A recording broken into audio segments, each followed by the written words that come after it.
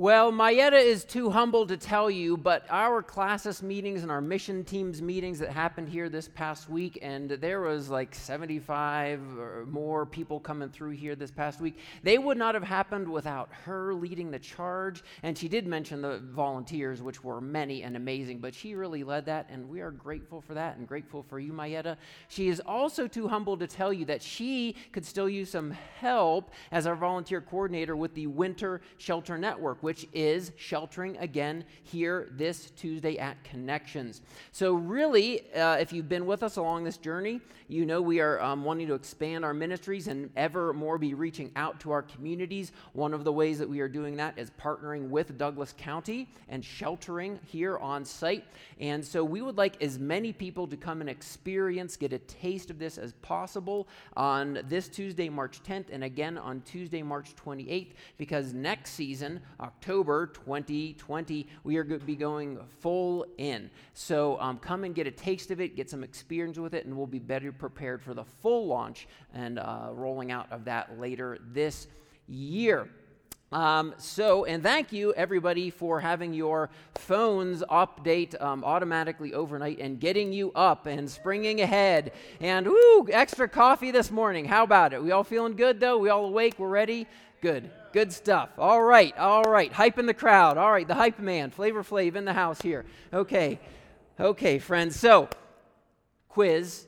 Well, you don't have to answer it. I'll give you the answer. But in your head, see if you can answer this. What are God's first words to humanity? What are God's first words? Not his first words. His first words to humanity. Genesis 1:28. Be fruitful. First words to humanity. Be fruitful and multiply. We know the command comes. There's some that think that might come as like one sort of whole, but there's a good reason to believe that's kind of a two-part command and commissioning there. Be fruitful and multiply. All of us, whether young or old, single or married at any stage, we are called to be fruitful. And we are going to be talking about being fruitful for the next 5 weeks leading up to our celebration of Easter and the death, burial, and resurrection of our Lord and Savior Jesus Christ, which sets us up for his ascension, where he is seated now at the right hand of God our Father in heaven, and we eagerly await his promised return. This is going to be our journey for the next 5 weeks. But let's set the stage here as we move into our bear fruit and being fruitful for the next several weeks. Whenever I was studying in seminary and preparing for ministry, one of the things we got to do is learn a lot about church history. And one of the kind of the creeds or confessions that was written about 500 years ago, I always liked the way that it started. It started with this, a question that gets right to the point. It asked, what is the chief end or the chief purpose of humanity? You got to love how it just gets right to kind of the individual. We know, like, our lives do tend to revolve around ourselves as much as we try and move them towards revolving around Christ. But it starts with that. So what is your purpose? What is your chief end? And it gives the answer to glorify God and enjoy him forever. To glorify God and to enjoy God, to enjoy the glory that God receives through our lives, through all of creation, to take joy in God's greater glory more than ours. That's a beautiful way for us to understand our mission, our purpose, our calling in the center of our lives. And that really does get to the heart of the bear fruit and this idea of bearing fruit in and as the body of Christ. With that in mind now, we're going to read our passage. This is going to set the stage for the next several weeks. This is going to be found in John chapter 15, verses 1 through 8. You can follow along on screen. You can follow along on your phone or in your old school Bible with the pages there if you've got it. I'm going to read that for you, and as you know, if you've been here with us with Connections since the start, you are going to be participating in this reading. So be ready. Again, it'll be on screen, or you can look to your own device or book right there in front of you. I am the true vine, and my Father is the gardener. He cuts. Say that with me. He cuts. He cuts off every branch in me that bears no fruit, while every branch that does bear fruit, he prunes. Say, he prunes. He prunes, so that it will be even more fruitful. You are already clean because of the word I have spoken to you. Remain. Say remain. Remain in me as I also remain in you. No branch can bear fruit by itself. It must remain in the vine. Neither can you bear fruit unless you remain in me. I am the vine, you are the branches. If you remain in me and I in you, you will bear much fruit. Apart from me, you can do nothing. If you do not remain in me, you are like a branch that is thrown away and withers. Such branches are picked up, thrown into the fire, and burned. If you remain in me and my words remain in you, ask whatever you wish, and it will be done for you. And here's where we're all going to read this together. So read along with me. This is to my Father's glory that you bear much fruit, showing yourselves to be my disciples. This is to the Father's glory that we bear much fruit. What is our purpose? To glorify God, and our joy evermore becomes God receiving all of the glory. This is the aim and the direction of our calling in Jesus Christ. This is the thrust of where we're going the next 5 weeks. I am called to bear fruit and bring glory to God. I am called to bear fruit and bring glory to God. And we're going to be unpacking this now and through the weeks to come. And if you are paying attention, you have already been given a very handy way of setting this to memory and carrying this with you throughout this Easter season. CPR. Not talking about cardiopulmonary resuscitation. I am talking about cutting, pruning, and remaining. Oh man, I should just do a mic drop and walk away after that. Amen, hallelujah. Don't walk away, I'm not done yet, but we're going to remember that, right? This is about a season of cutting, of pruning, and remaining or abiding in Christ always. But we are going to be doing some spiritual CPR in this regard, to be raised to spiritual life that will bring and bear fruit to Jesus Christ for his glory. Let me set the stage a little bit further so you know exactly where this is going. When we come upon our celebration of Easter, we will gather and we will remember that Jesus Christ came into Jerusalem to celebrate the Passover. But it was going to be more than a celebration of the Passover. It was going to be the fulfillment to which the Passover had always been pointing.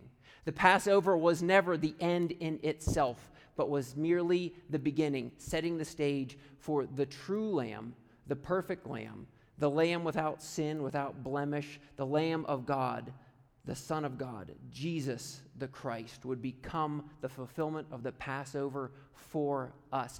Jesus sends some disciples to prepare the upper room, if you remember how that story goes, and they gather there. The disciples, of course, they still think, it really looks like they still think that this might go down as a military mission, that they could overthrow the Roman Empire, that they could usurp then the temple and gain authority over the Pharisees and the Sadducees, the other religious leaders, that they could come in with might and take over, and that would be the kingdom of God. But Jesus had not been hiding that the kingdom of God is something much deeper and yet much bigger, so much more than simply a military mission. This was a mission to redeem hearts and minds and lives in the entirety of all of God's creation. They're still figuring that out, and Jesus begins to show them how deeply this must go by entering that upper room and, before anything else, taking the role of a servant. Remember that whenever they gathered there, that Jesus takes off that outer robe, he wraps it around his waist, he takes the basin, he takes the towel, and he begins to wash the disciples' feet, to their astonishment, even to their dismay, showing what true servant leadership looks like. He washes their feet, he makes them clean. He commends us to do the same, something that we should always be considering as the body of Christ, to actually embody and live out these commands that he's given to us.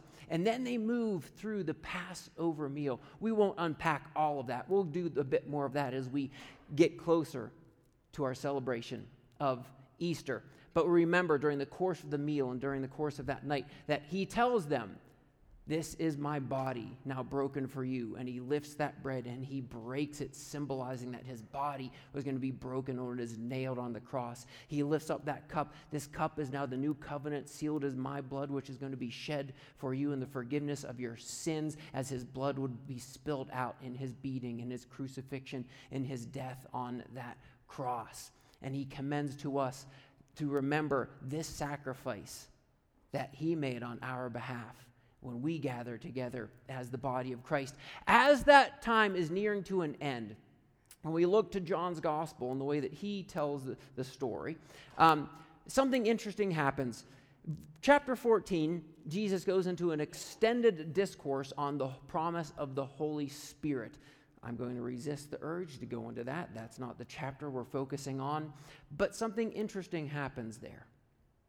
At the end of verse 14, he sort of just has this statement, and he says, now let us go.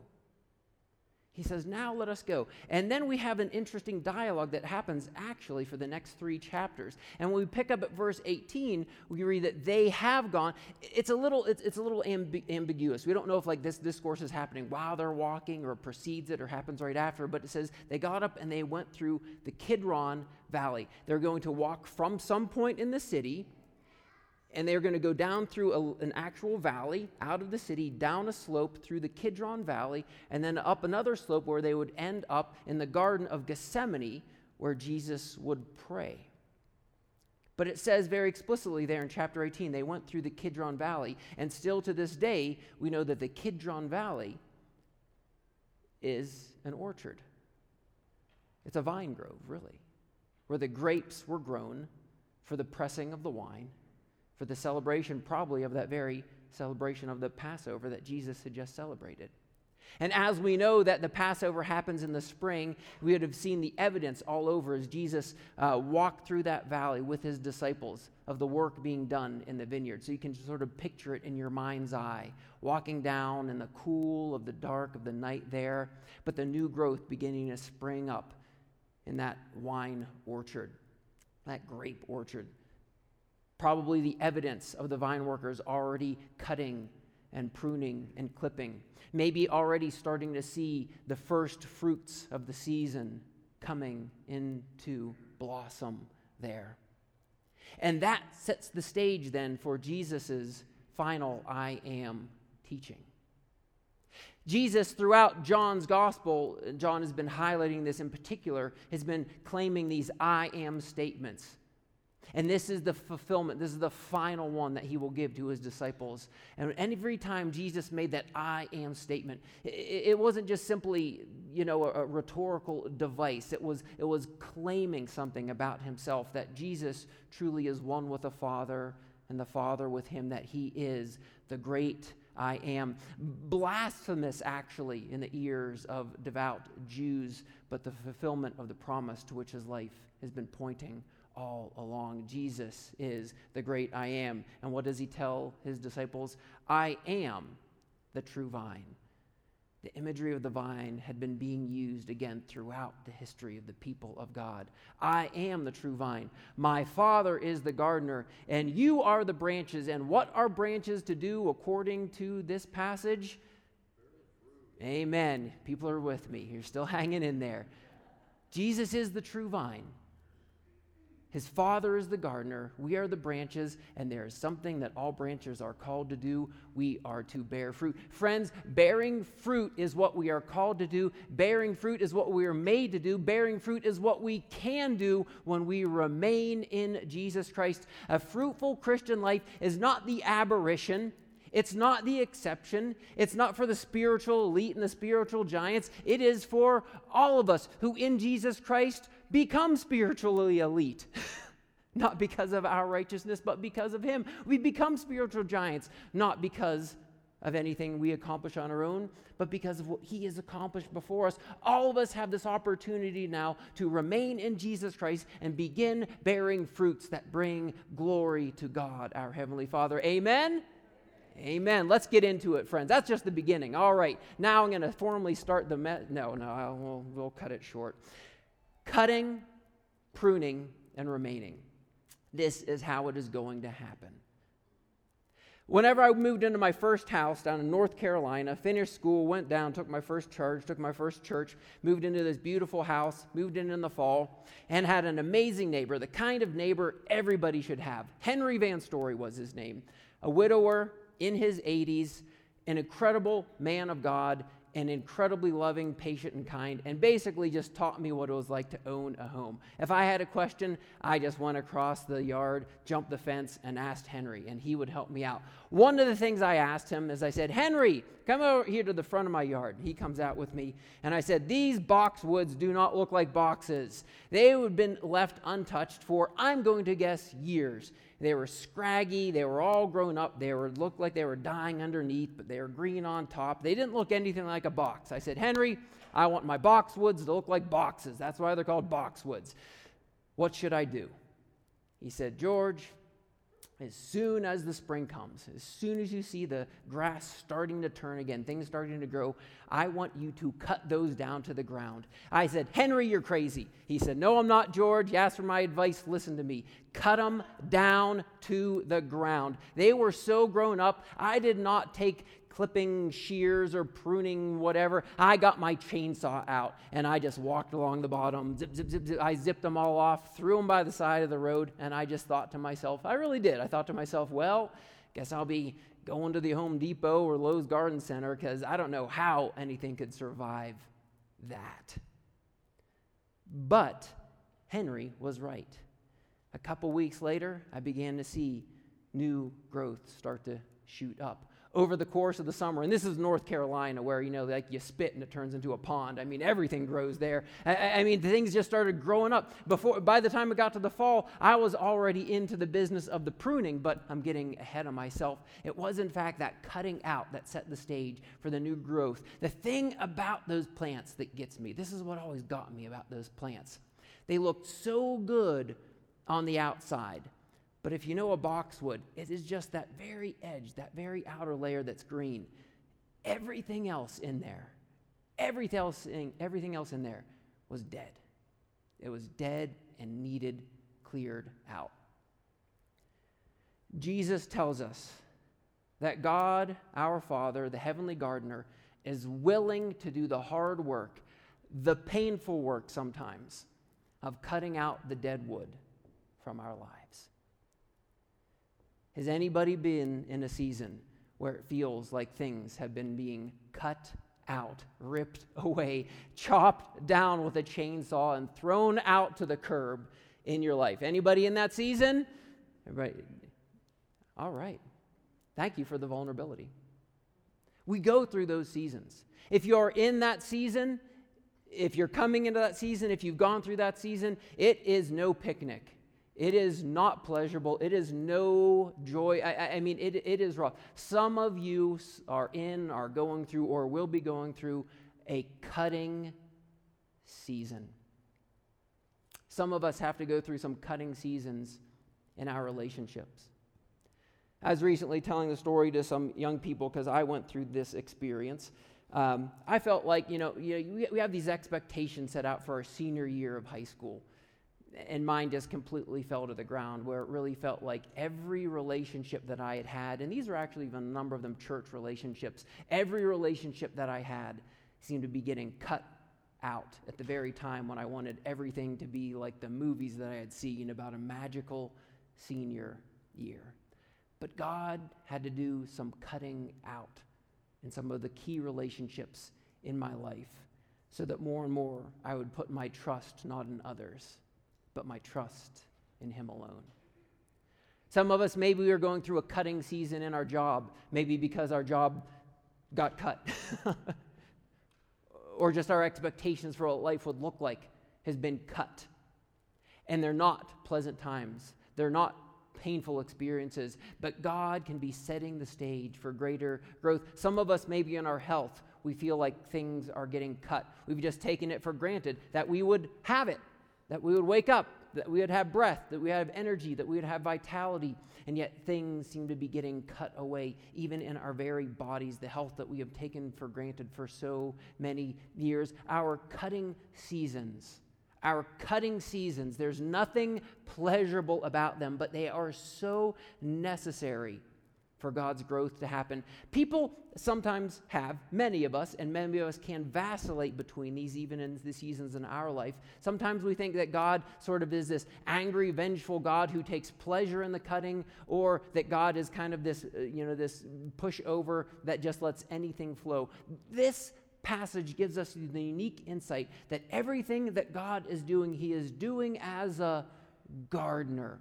And he is doing it ultimately for growth. And he is willing to take the chainsaw to our lives to cut out the things that would bring death so that new growth, new life may happen through him. Here is the hope that we have. If you are in a cutting season, growth is just around the corner. Amen, friends? If you are in a cutting season, God is setting you up for new growth in your future. I don't know when that future is, and I don't know what it looks like, but we have faith that God, our gardener, is only and ever cutting out so that he can set the stage for new growth to happen in our lives. If you feel that you are in a cutting season, there's one thing that we must do, one thing that I implore you to do. It's that big fancy word we talk about often in the church, but very rarely in the world. Repent. When we feel like we're entering or in these cutting seasons, the proper thing to do is to go back to the practice of repentance, turning our life back to God. That isn't a one and done experience for the Christian. We are ever turning our lives back towards God. Each and every day, in the big way, we would say we turn our lives from facing ourselves or our own devices, our own pleasures, our own plans, to turning towards God. But in each and every way and every day, we are always tweaking and making those course corrections to say, God, am I following you in my work? If not, let me turn the way I practice my job towards you. Am I following you in my marriage? Let me turn my marriage more and more towards you. Am I following you in my parenting? Let me turn my parenting more and more towards you. We repent. We always keep turning back to God when we feel him cutting these things from our life, because whenever we are freed from the dead wood, the turns can be made so much faster, so much easier, so much more quickly. Repent and turn in those seasons of cutting in your lives. If you are in a season of cutting, pray, and let us pray for you, because we know they're not easy. That's not the only thing that the gardener does, right? What's the second thing that happens? He does some cutting, then he does some pruning. I don't know if this story is for real or not. I have no memory of it, but I'm going to tell the story because my parents tell me that this actually happened. We went to church one Sunday, and then we decided we were going to go out to eat after, and we went to this place called Eaton Park. Anybody know Eaton Park from the East Coast? They're still around. Nobody knows Eaton Park. Yeah, Eaton Park. It should have always been Park and Eat. Never knew it was Eaton Park. But we went to the Eaton Park, and we went in, and there was a buffet there. And so my dad says, go and check out the buffet, see if it's worth, sitting here and paying and getting this meal. So I, as a little tyke, apparently I kind of run through the restaurant, and I go and I look at the buffet. And again, I have no memory of this, but this is what my family says happened, sort of one of those family stories that lives on in infamy. From across the restaurant, apparently I call out, Dad, they have your favorite. And everything just sort of went quiet as this kid yells out, stewed prunes. So apparently I thought that my dad's favorite thing in the world was stewed prunes. Now that I'm an older man, I must admit, I appreciate a good prune every once in a while when the time calls for it. That is not the point. We are talking here about what the Heavenly Father does when seasons of pruning come into our lives. Again, I am not much of the gardener type. I actually didn't mind the taking a chainsaw and cutting things down because it was kind of a one and done job, and that's the way I like things. But pruning takes patience and care and attention and time. Pruning is the real work of the gardener, right? It is the never-ending work of the gardener. I went to a website and I just sort of Googled what is all involved in pruning, particularly grapevines. And this is like a preacher's, sort of manuscript right here. So I'm going to just read it out for you. The reason that somebody prunes grapes is, number one, to stimulate growth. The whole purpose of pruning is always to stimulate the growth. The growth is always happening, but pruning will stimulate more growth. And that is what the gardener is doing. He wants to stimulate more growth in your life. Second, to shape the plant. Oh, that one preaches right there. Jesus is ever wanting us to be more and more conformed to his perfect image and likeness. And God, our Father, the gardener, is trying to shape our lives. With each cut of the pruning shears, may our lives ever be more and more shaped in conformity to the likeness of Jesus Christ. Third, to protect. Pruning is actually a preventative protection against mildew and rot in particular. And again, a preacher can go off on that one. To protect us from the mildew and the rot, perhaps, of sin that has crept into our lives, the loving Father will take those shears and clip everything that could bring rot or mildew or death into the branch. Fourth, to produce. Ultimately, the stimulating of growth, the shaping, and the protecting is to produce more grapes. And then finally, it says to make the best wine. The whole point is to make the best wine. The whole point of the work of pruning in our lives is for God to produce the best, the sweetest, the richest, the deepest, the most beautifully complex fruit in each and every one of our lives. That is what God, the gardener, is doing when he is pruning your life. I had to study up a bit because I'm not much of a gardener. Do you know that it takes 8 to 10 years for an apple tree to start to produce fruit? Can you imagine the patience? Oh, and there's a whole other thing of grafting. Don't even get me off on the grafting thing here now. The other thing of grafting of the apple trees. But the patience that it would take for nearly a decade sometimes before the apple farmer would finally get those fruits from the tree he has been so tenderly, or she has been so tenderly caring for. Palisade peaches here in Colorado are very interesting themselves. For 3 years, there is no growth on the Palisade peach tree. But after that, the Palisade peach tree farmer will prune as much as 90% off of the growth for a course of 10 years, ever producing more and more of those wonderful, amazing, and let's hear it for the Colorado Palisade peaches. They are amazing. When do they come in? Oh, that's like not for months now. We can't get too excited just yet. But oh, the tender care. See, here's the thing. Pruning takes time because fruit takes time. Fruit takes time. Let's jump to the last one, maybe. Let me say this, and then we'll come back to the taking the time. There's an interesting device here in the language that allows for us to have some pondering and musing about what all goes on in this pruning work of the gardener. There's another way that you might translate that. What I read is that it could also mean sort of simply the lifting. Pruning is not always just cutting things off, but the pruning process actually, particularly for a grapevine, involves a lot of lifting. So track with me here for just a moment. The grapevine sends out little tendrils, and the little tendrils are naturally always going to want to grab onto something. But if they don't immediately grab onto something, gravity will take its course, and it will start to head towards the soil. Immediately, we should be making the connection in our lives that when we don't take hold of Christ and we don't grab onto the things of God, we have a tendency then to let the natural force of gravity and life force us downward to seek new soil. To seek new soil. A lot of us at different times in our life are seeking new soil because we don't think we have all that we stand in need of in Jesus Christ.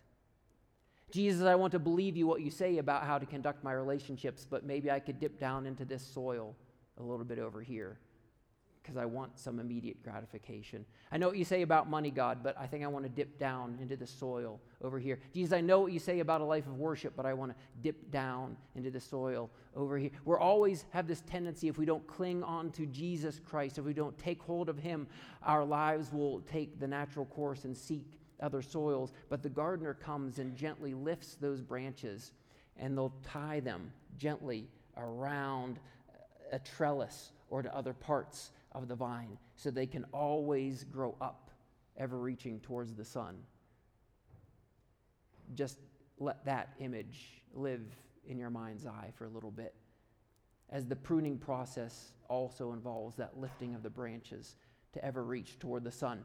Well, we have the cutting, we have the pruning. What is left? The remain. That was a pitiful remaining there. We have the cutting, we have the pruning, and finally we have the remaining. This is the part we really need to lean into. Did you catch that? 8 times in 8 verses, we are called, compelled, convicted to remain in the vine. Remain in the vine. Remain in the vine. Remain. I mean, how could it be any more clearly put for us? Remain in Jesus Christ. This is how you will bear fruit, by remaining in me and I in you. And here's what we know about remaining. When we remain forever. There's no end to this. We remain ever and always, because the process of bringing fruit out of our lives takes time. It takes time. It takes time, and it takes remaining. Think about the fruits of the Spirit, to which we will be directed in some weeks to come. The fruits of the Spirit that we are all called to nurture and grow in our lives. The fruits of love, of joy, of peace, of patience, of kindness, of gentleness, of faithfulness, of self-control. Love takes time. Can you rush love? You cannot rush love. Love takes time. Love makes itself known through the remaining. In good times and bad times. In coronavirus sickness and in health. In plenty and in want. Love makes itself known in the remaining, and the remaining takes time. Joy takes time. Happiness is fleeting, and it's a blast when you have it, but joy takes time, and it happens in the remaining. Peace takes time, because troubles come, and they come fast often, but a peace that passes all understanding takes time in the remaining in Jesus Christ. Patience, by definition, the one I am working on so hard this coming year of my life, patience, by definition, requires time and remaining. These fruits grow through remaining in Him. Fruit is the whole point of this. The cutting, the pruning, the remaining. All of this is happening because God, our Father, the heavenly gardener, is seeking that each and every one of us could live the most abundantly fruitful life possible through Him.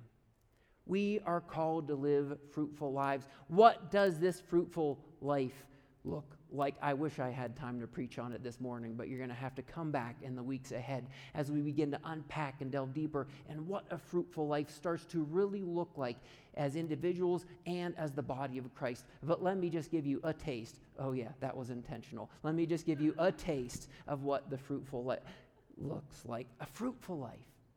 A fruitful life can happen when a mom collects her thoughts and cools her emotions and goes and cares for that crying child for the 10th, 12th, 20th time during the night. That is the evidence of fruit. Fruit looks like an employee doing their best when no one else is looking, maybe showing up early, maybe staying late, always putting forth their best effort because they know that brings glory and honor to God. Fruit looks like a boss who doesn't have it in just for themselves, but actually leverages their time, their energy, their efforts, everything at their disposal so that they might become a blessing to all who serve under him or her. Fruit looks like the guy who shows up on a Saturday and walks around the church parking lot taking care of things when nobody else notices or might even care. Fruit looks like the woman who coordinates the volunteers that allow us to open up as a shelter. Fruit looks like somebody walking across the street and saying to the school, "Can we just give you lunch? We can? Great. We'll be there next week. Fruit looks like anything and everything that we do in the name of Jesus Christ that can bring glory to him. And we are going to live into the fruitful life of remaining in him, allowing him to ever be pruning our lives of all that might misshape, misdirect, or draw away from his growth, and even enduring the seasons of cutting, as painful as they might be, because we know that it is all for his fruit, for his glory. Amen, friends? Amen. Over the next several weeks, we are going to be diving into these, and we are going to be actually going into a practice of going to the Lord's table. So as I set that up now, let me just give you a few final instructions. In a moment, I'm going to call the band up, and then they're going to lead us in a time of worship. But as we've introduced this theme of fruitfulness and bearing fruit over this Easter season, we're going to give you an option. And I just have to kind of collect my thoughts here for just a second to make sure this is abundantly clear. We are just going to worship God, as we always do, as a response to the Word of God, and give us a time to reflect on and even offer ourselves afresh to him. I have a little table set up in the back, and at the table is the bread and the cup. And if you wish, you may come and take communion with me at any point you want during this final worship set. The table here at Connections is open to everyone who knows and loves and calls on Jesus Christ as Savior and Lord, and who wants to partake in this communion table. If for whatever reason you don't want to or feel you can't, that is fine. You can just stay where you're at and continue to worship God in song. If you do come to the table, we are going to do it by intinction. And intinction simply means that you get the opportunity to take the body of Christ, and you're going to dip it into the cup, just to dip the corner of that bread into the cup, and then take and eat. And that will symbolically be the eating and the drinking and the remembering of Christ's sacrifice for us, his body broken and his blood shed for us. Does that make sense? I'm doubting anybody would be like, no, explain it again. So hopefully that is abundantly clear. And if you want then, during our final time of worship, you may join me at the table of remembrance of our Lord in the back. I would invite our team to come forward as they begin to prepare us in worship. And as I do, let me send you out then, we'll send you out with the benediction, but we'll send you forth into worship with these words. Know this, every time we see a fruitful Christian life, and hopefully all of us have in our lives people who we admire, people who we seek to emulate, people who are for us just spiritual role models and mentors in the faith. I know for me, one of my spiritual mentors is a man named John Vandersteen, a man I got to know when we were planting a church in Canada. I said it then, and I still say it today. And it's not just because John and I share the same birthday. I always said, when I grow up, I just want to be like John. There's just something about his life, beside the fact that he is a biker who still literally bikes around the world into his 70s. He was just, to me, the most caring, affirming, uplifting, admirable, honorable, I could go on with the superlatives, man that I had in my life during that season. But as I got to know him, I got to know this about him. All that fruit that I saw in his life, it didn't just happen. It didn't just magically spring up. John spent years as a missionary in Africa, and he lost a child during that season.